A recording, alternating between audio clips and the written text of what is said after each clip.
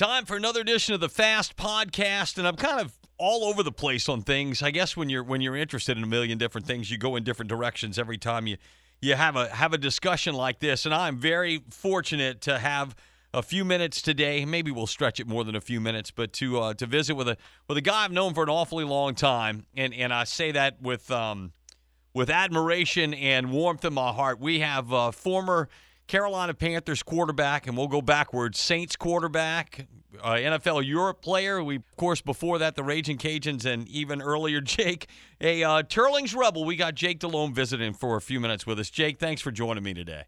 Well, thanks for having me. And, that's pretty much a walk down memory lane. Backwards. We did it a little backwards there, but you know, it's the road that people travel to leave their legacy, and I mean, we're talking your football legacy now. To the path that you took is, to say unconventional, is probably not doing justice to the road that you traveled. And I wanted to take a little time today to kind of go backwards and go to your days at Turlings and how you ended up on this path that is getting you inducted into the Carolina Panthers Hall of Honor this season. Which, by the way, congrats on that. Well, thank you very much. Very, it's hard to put into words how I feel about this honor.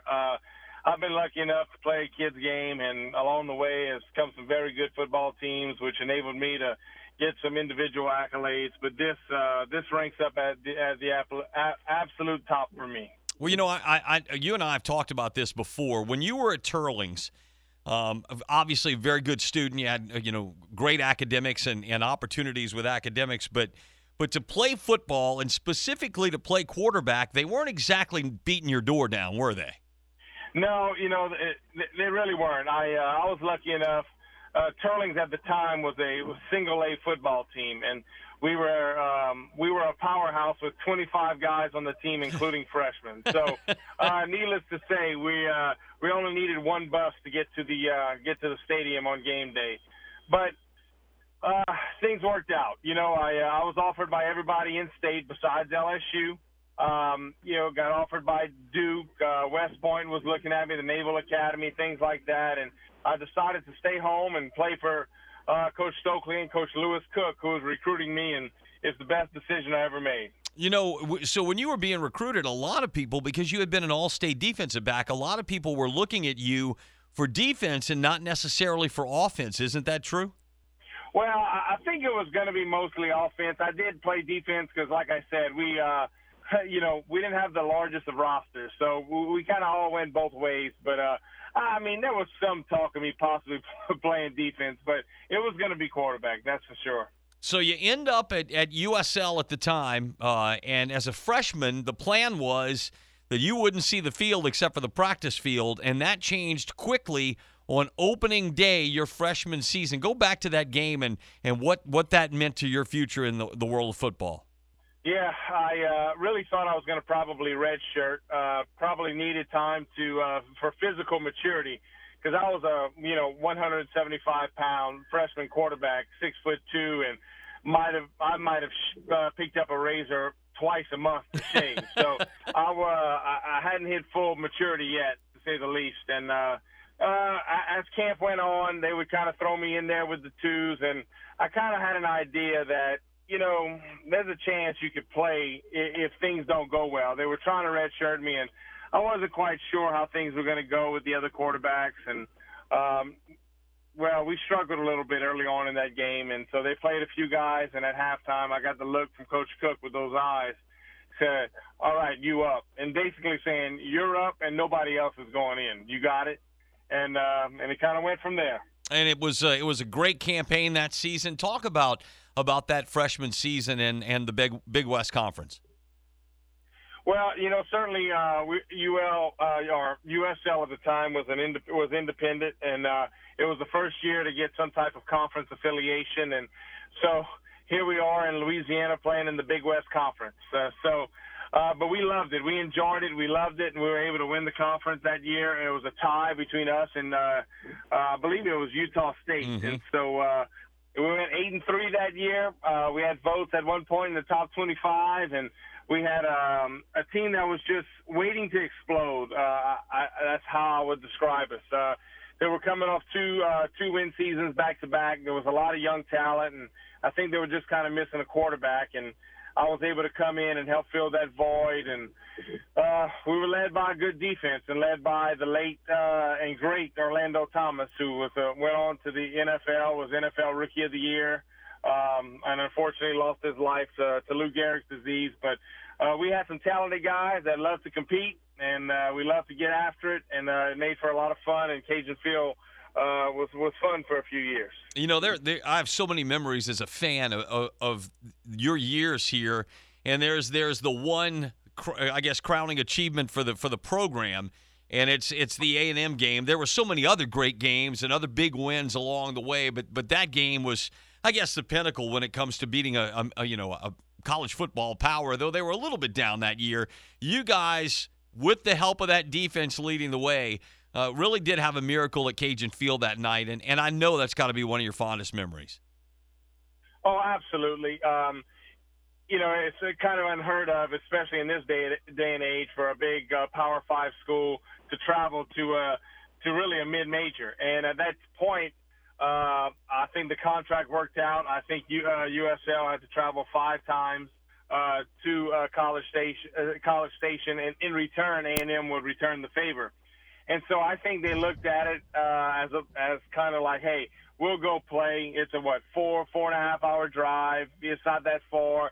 We have a big fan base in Louisiana. Some of these recruits in Louisiana, we can play kind of close to here. And we had a pretty salty little football team, and we opened up with Florida that year, who that year, 1993, they were the national champions. So we opened up with them, and we knew we had a pretty good football team. We kind of hung with them for a good bit, and A&M was coming into our Cajun Field. It was going to be a packed house, and we were going to shock the world. And that was the mentality that we took, and that's how we practiced, that's how we prepared, and that's how we played that night. And they had some issues on offense. Our defense had something to do with that. And offensively, we did just enough, because I truly believe all 11 starters on that Wrecking Crew defense played in the NFL at some point. So we had our hands full, but we were able to make enough plays, and it worked out, and it made for a great, great night. I don't know if you've ever gone back. I know you see the film, the game film that you guys have, but have you ever gone back and watched the broadcast? Because that game was done on, I guess it was Fox Sports Southwest or whatever the channel was at that time, and a guy I've known since right after he was done in college, and that's Bucky Richardson, was the color guy. Have you ever heard that broadcast? I don't think I ever did, unless I watched it right after we played.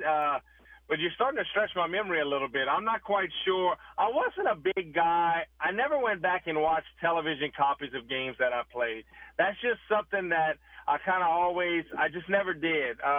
One, because I just kind of knew how my mind worked sometimes. If I would hear an announcer say something that was totally wrong, I would kind of file that back in my mental Rolodex. So I never put myself in that situation, and I wouldn't go back. I just kind of watched more of the coach's tape. I have it somewhere, and I laugh because, again, I knew Bucky a little bit. We had a mutual friend from Baton Rouge, and so I kind of got to know him a little. And you can just hear it in his voice, the absolute disbelief. I mean, here's a Baton Rouge guy who, drove right past Lafayette to go to College Station, and we were not even a blip on his radar when it came to the world of college football. He grew up in LSU land and played in Aggie land, and here he comes to Lafayette, close to home, probably planning on coming here, a quick win and dinner with his family, and then going back to Texas. And you need to hear it, because the shock and awe in his voice at the end of the game when you're running around swinging your helmet is priceless.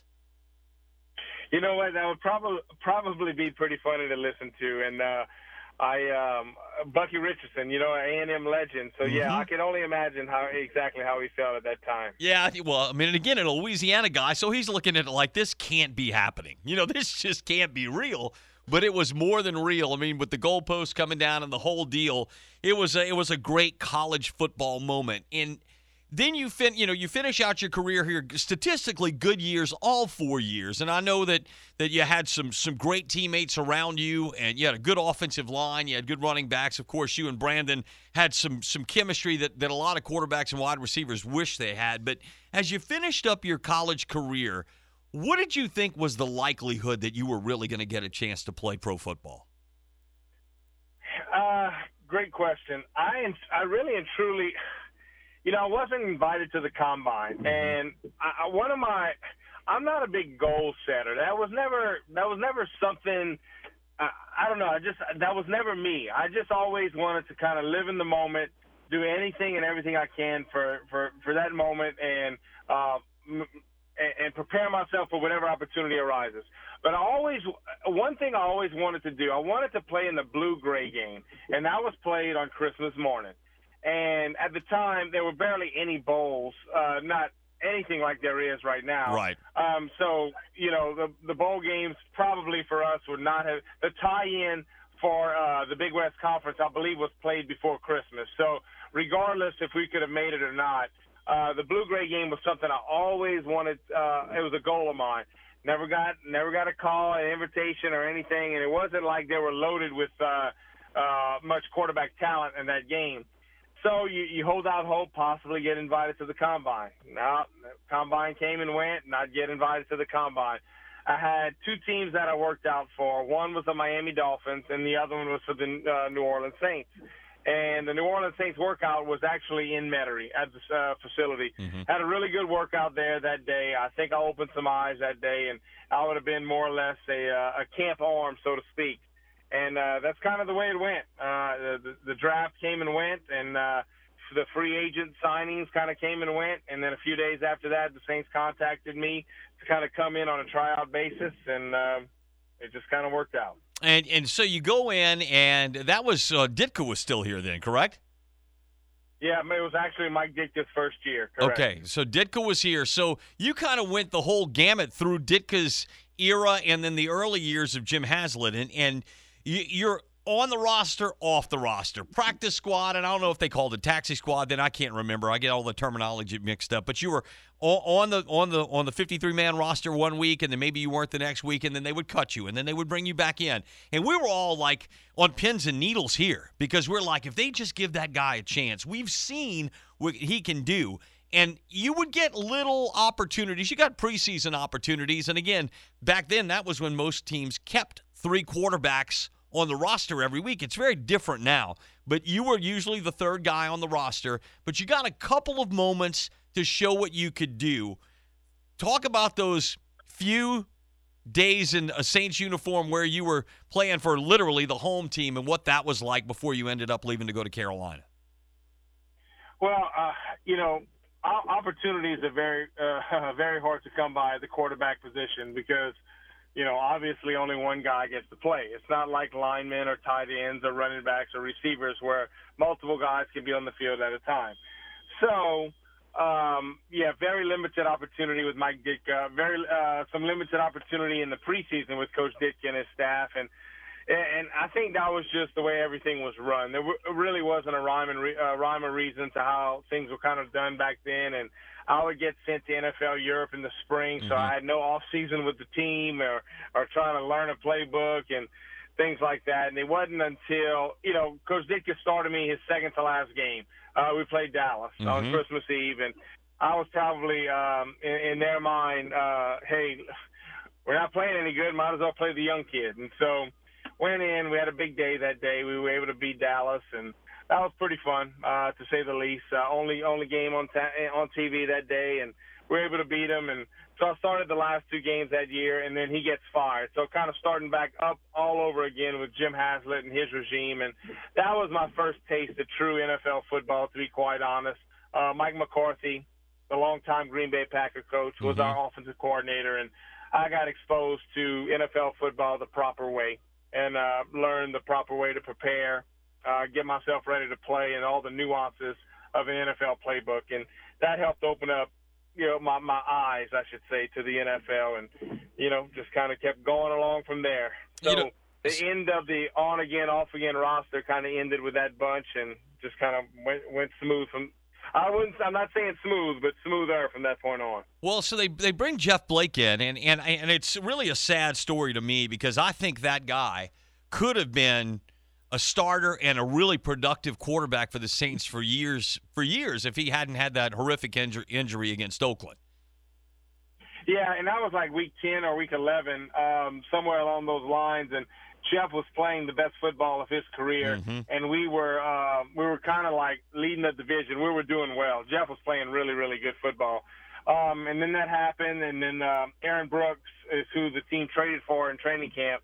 Aaron started playing, and, you know, Aaron's natural athletic ability kind of took over, and we had a pretty good, we had a pretty good nucleus on that team, and we were able to win the division and win the first playoff game in Saints history up until that point. So it just kind of went from there. And then the next 2 years, it was almost like cruise control because the next year I was Jeff Blake and Aaron Brooks, and I was the third guy. So I just kind of became maybe not another coach, so to speak, but Mike McCarthy would always have these projects for me to do.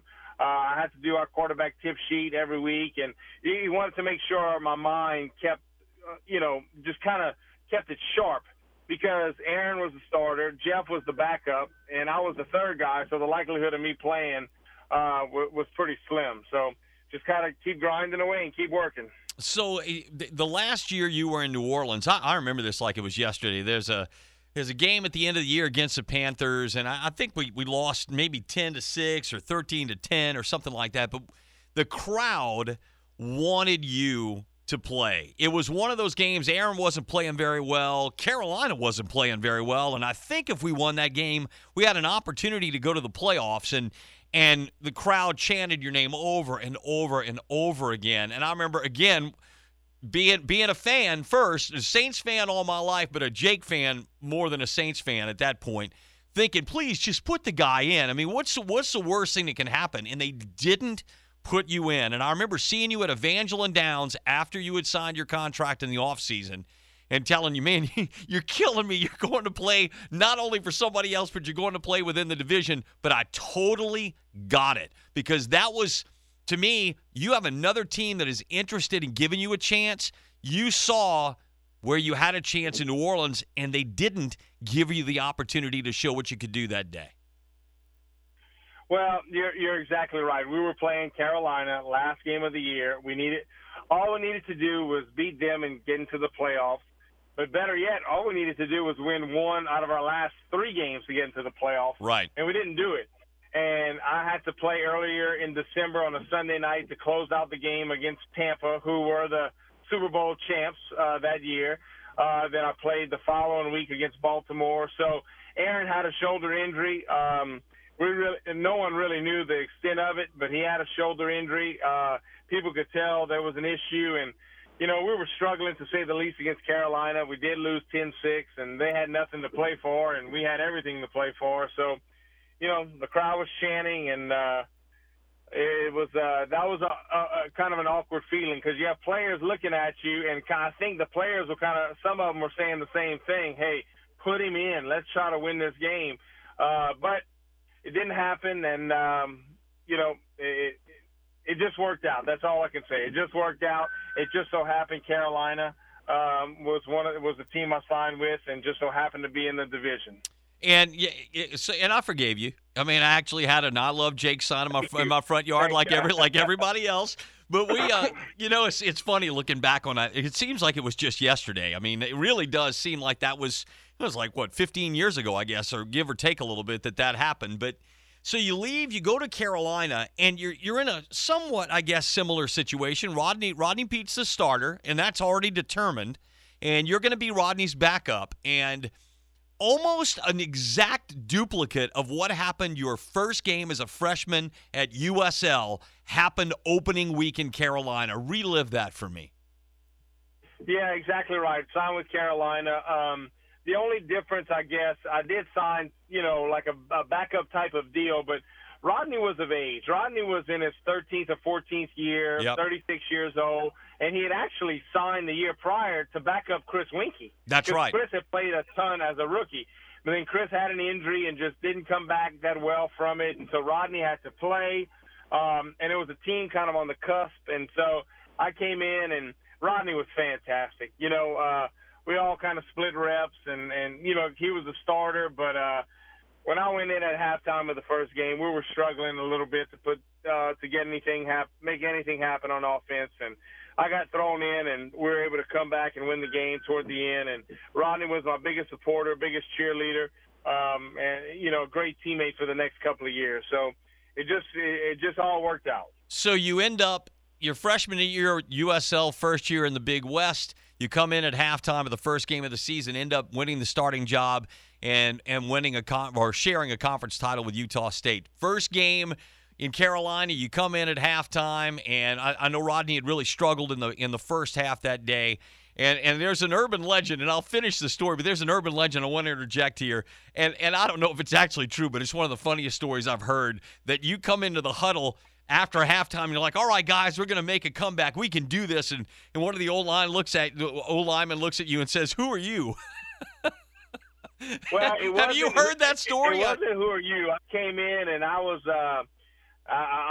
juiced up now. I was ready to go. And of course. I was slapping hands, slapping behinds, and I said something, and it was a tight end, Chris Mangum, who's my best friend. He lives in Mississippi, and he has a Mississippi twang.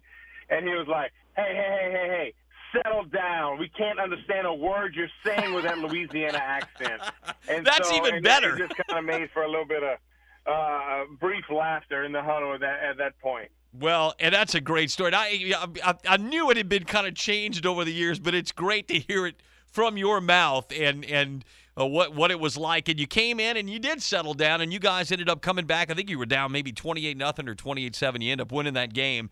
And then again, here you go. You start the next 15 weeks of the regular season, and similar to what happened here, but a little bit better, you end up not only in the playoffs, but as your first year back up winning the starting job in week one, you guys end up, I don't want to blame John Casey, but you end up a kickoff away from having a really good chance to win that Super Bowl against New England. Yeah, we were double-digit underdogs going into that game. New England, really and truly, they weren't the dynasty that they have been. They had won the Super Bowl 2 years prior. But that year, defensively, they were absolutely loaded. The Hall of Famers on that defense that they had, and they hadn't allowed, nobody scored over 19 points on them. They didn't allow a run over 20-something yards. They didn't allow passes over this. Maybe only 2 touchdown passes was the most somebody ever threw against them in a game. And we were double-digit underdogs. And, we showed up, we played our tail off, and, this guy by the name of Tom Brady engineered a late 2-minute drive, and this guy that's still playing by the name of Adam Vinatieri nailed a field goal with 4 seconds left. So, you tip your hat to those guys, but we made a good run for it. You made a great run. It was an exciting Super Bowl. It was, one of the better Super Bowl games. It was a really competitive, close football game. It was a lot less pomp and circumstance and pregame nonsense and halftime nonsense. Then it was really still the two best football teams from that season playing a real football game to try to win. I think it's kind of, I don't want to say become watered down, but it's become so much showbiz now, and I really kind of yearn for a game like that again. Well, it got pretty wild, but, listen, the first quarter and the third quarter was pretty darn boring because both defenses were kind of, they were in charge. And New England's defense, we couldn't do much against them in the first quarter. And it wasn't until right before half we were able to kind of open up a few things on them. And then you have this long break at halftime, which is unlike any other NFL game because it's such a short halftime. But this one's long. They can recover. And it went back to being a kind of a battle until we finally kind of went no huddle and tied them out a little bit. Well, you had a great run in Carolina. You stayed in the league for a few more years, played, in Cleveland and ended up in Houston. But I know that your fondest memories in the NFL, though you may have some individual friends and moments that happen in other places, but Carolina really did become your home. And for a kid from Breaux Bridge to not only move away from home, where home is everything down here, as you and I both know, to be adopted as like a son of the city of Charlotte and the state of North Carolina has to be something really special that you'll take with you for the rest of your days. Oh, there's no doubt. It's beyond special. Listen, when we packed up our Suburban and a U-Haul, my wife and I, in tow was a 3-month-old, and moved to Charlotte, moved in an apartment, and kind of made a life for ourselves over there. And Charlotte did become home for us, or our second home, I should say. And that's how we feel about it. How we loved it. But the attraction to come home was always going to be there for us, with our families, everyone being from here. And listen, we don't regret it one iota, a decision that we made that we came back and moved back home, and our girls are enjoying a great life here, enjoying school and friends. But Carolina holds a special place. We don't get to go back nearly as often as we'd like, but it's a place we can always. It's okay to have a second home. I think that's how we look at it. And in Carolina, I truly feel is my second home. Well, and you'll be going there at least 1 week this season. What was it like to get the call that you were going to be a part of the Hall of Honor for the Carolina Panthers? You know what? A call that totally unexpected. Had no idea they were even doing this because, in essence, only one person has ever been in the Hall of Honor or the Ring of Honor in the stadium, is that Sam Mills. Sam Mills, right? And he was such a revered individual and human being that, no one ever – it wasn't talked about, because the first year in Carolina, that was the 9th season of the Panthers organization. So it was still in its infancy. So now going to the 25th season, the new owner has come in, and I believe rightfully so. He wants to kind of expand this Hall of Honor, and it'll slowly expand over the next few years. And but I think they're going to keep the criteria pretty stringent. And but it's nice to go in. I'm honored. I'm grateful. I'm humbled by it. And to be able to go in with the other three guys. Wesley Walls was never a teammate, but another close friend of mine. We lived in the same neighborhood in Charlotte. We got to know each other very well. And unfortunately, I saw him catch many touchdowns against the Saints when I was a member of the Saints, and he was with the Panthers. Right. And then Steve Smith and Jordan Gross. It's those two guys with Steve and Jordan. It's hard for me to put into words what those two guys meant to me on and off the field. Both great players, great people. It's an absolute honor to go in with those two guys. Well, I guess being a lifelong Saints fan, when it's a team that's within the division, you become a little bit more familiar with them, because as a fan, you see them twice where you see anybody else you play maybe once or maybe once every couple of years. So Steve Smith, I think I've had more than one nightmare about that guy, but you had to respect him. He's talk about an overachiever. That guy was an overachiever. Yeah, he was. Steve is. Listen, he is 5'9", and he's 195 pounds when he played. But you swore he was the biggest guy on the field. Just a guy with a chip on his shoulder. That was. You couldn't put into words how big that chip was, and he practiced that way. He played that way, and everybody else kind of raised up their game around him, and. He was special, and he'll definitely be a first ballot Hall of Famer, and rightfully so. But he's given many a Saints fan nightmares, and he's given many fans across the NFL nightmares because he was good for a long time. No, he always had such an extra bad attitude against us too. It was fun though. I mean, look, that's what this is all about. It's rivalries make football worthwhile. I mean, and I think that's at every level. I mean, I know it was that way when you were at Turlings. There are certain schools that you get a little bit more geeked up for than the others.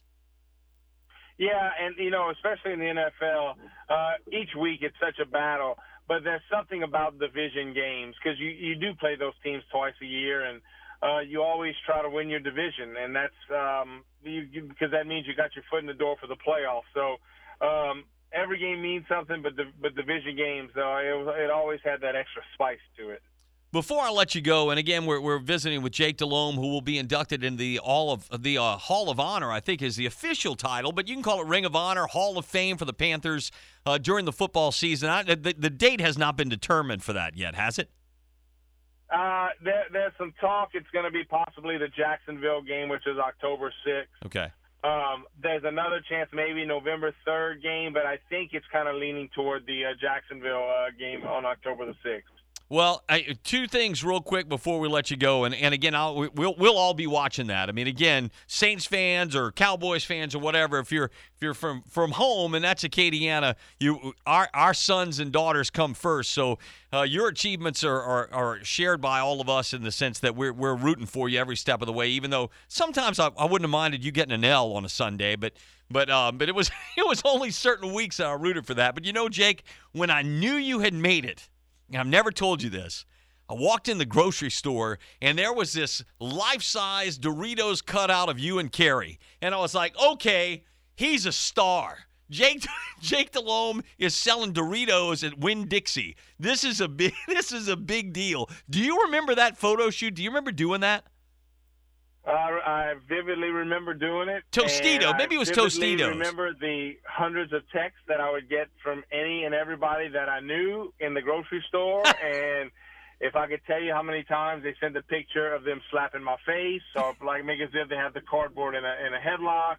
But yes, well, I do remember that. And yeah, sometimes when you play quarterback, sometimes you get put in those positions to do those things. And yeah, but it's all in good fun. Oh, it was awesome. To walk in the store, I'm like, holy cow, he made it. It's like a national ad campaign. It's not the Suncom wireless radio commercial here or even a Bojangles commercial back in Carolina. This was a national Super Bowl advertising campaign, and it was really cool to see that. So before we let you go, one question, and I know there are a lot of people in your life, relatives, family members and friends that have had an impact on you. But when it comes to the game of football, at any level, is there one person more than any other that has had an incredible amount of and maybe their unfair share of influence and input in making you or helping to develop you into the player that you became? Well, I mean, and we're talking coaches here. It's hard for me to pinpoint one. It's two, and they ran back to back. It was Sonny Chiponche at Turlings and Louis Cook at UL. And to have those two guys, not only are they great football minds, but they're better people, and they're unbelievably strong Catholic men who believe in family. But Sonny, just the technical aspect of throwing the football and all these little tidbits that I was able to get from him from the time he started coaching me I want to say in the 8th grade up until I went to Coach Cook, and then it just everything that I was taught by Sonny was validated by Coach Cook at UL. And so those two, it's kind of hard to pinpoint anybody else because you're so impressionable at that age and things like that. I've had great NFL coaches, absolutely fantastic mentors, other players and things like that. But at that point in my life, growing up, learning how to play and things like that, learning how to, I think being a leader is innate. I think it's just kind of something you're born with, and you can learn some tidbits along the way. And those two men really helped mold me in that regard. They are both fine men. They are fine people first, and great football and athletic people because, of course, Sonny was a basketball guy, too. A lot of people don't even really realize his background and, coaching basketball. But, as someone who had a son that played for Louis Cook, when you entrust your child to a father figure away from home, it takes a special person to make a dad say, I wish I could be more like his coach. And Coach Cook is that guy. Well, there's no doubt. He is that guy, and that's why he's all the success that he's had. And he'd never admit to it that he had a part in any of this. He was just an old ball coach, but that's what makes the great ones.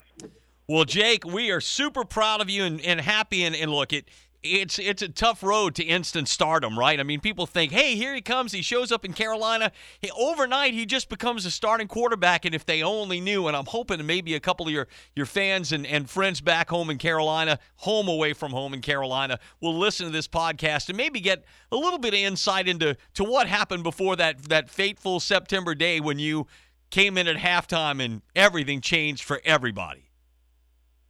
Well, it was a long road, but I wouldn't trade 1 minute of it. It was fun. Maybe it was tough along the way, but I enjoyed doing it. And sure, I think I lost you, Jake. You got me? Oh, now I got you back. Yeah, I lost you there for a second. That was an emergency whatever on the phone and on my watch, and it just overrode everything. Well, we don't want you to drown, so. No, I'm in my truck. It's a flash flood warning in this area until 6:45, so I didn't know what was going on. That's crazy. Technology is a little beyond me. I'm getting too far up there to catch a hold of everything. But look, yeah, I value your friendship and what you offer to our community, but both with your connection to UL and the other things that you're involved with, charity wise and in business we are blessed to have you here, and I certainly appreciate you taking a half an hour of your time, which I know is valuable to spend with me. Now go spend some time with your beautiful family, and thanks, and hopefully we'll catch up during football season and maybe visit a little bit about what it's like after you come back to South Louisiana as a member of the Hall of Honor up in Charlotte. Sounds good, man. I appreciate it, Fast. You have a great day. All right. Thanks, Jake. You too. Jake Delhomme, former Turlings Rebel, former Ragin' Cajun, former New Orleans Saint, and most importantly, at least in this discussion, former Carolina Panther. And again, it's hard when somebody that you like plays for a team that you don't. Always had respect for Carolina, was always a Wesley Walls fan. Of course, as a Saints fan, we loved Sam Mills when he left. And Panther fans, if you're listening to this, I will tell you, I can't admit it. Well, I'm admitting it in front of the whole world right now on the internet, but that season that Jake got the team all the way to the Super Bowl, there were more than a handful of Saints fans down here that had Jake Delhomme and Carolina gear and had Carolina signs in their yard. So we may not like you very much during the regular season, but I don't know, for at least 1 year, you guys were our other favorite team. This has been the Fast Podcast. We try to update it about once a week. The discussions vary, but very blessed to have Hall of Honor Carolina Panther and homeboy from Breaux Bridge and Turlings Catholic, Jake Delhomme, with us today. We'll see you down the road here on the Fast Podcast. Thanks for tuning in.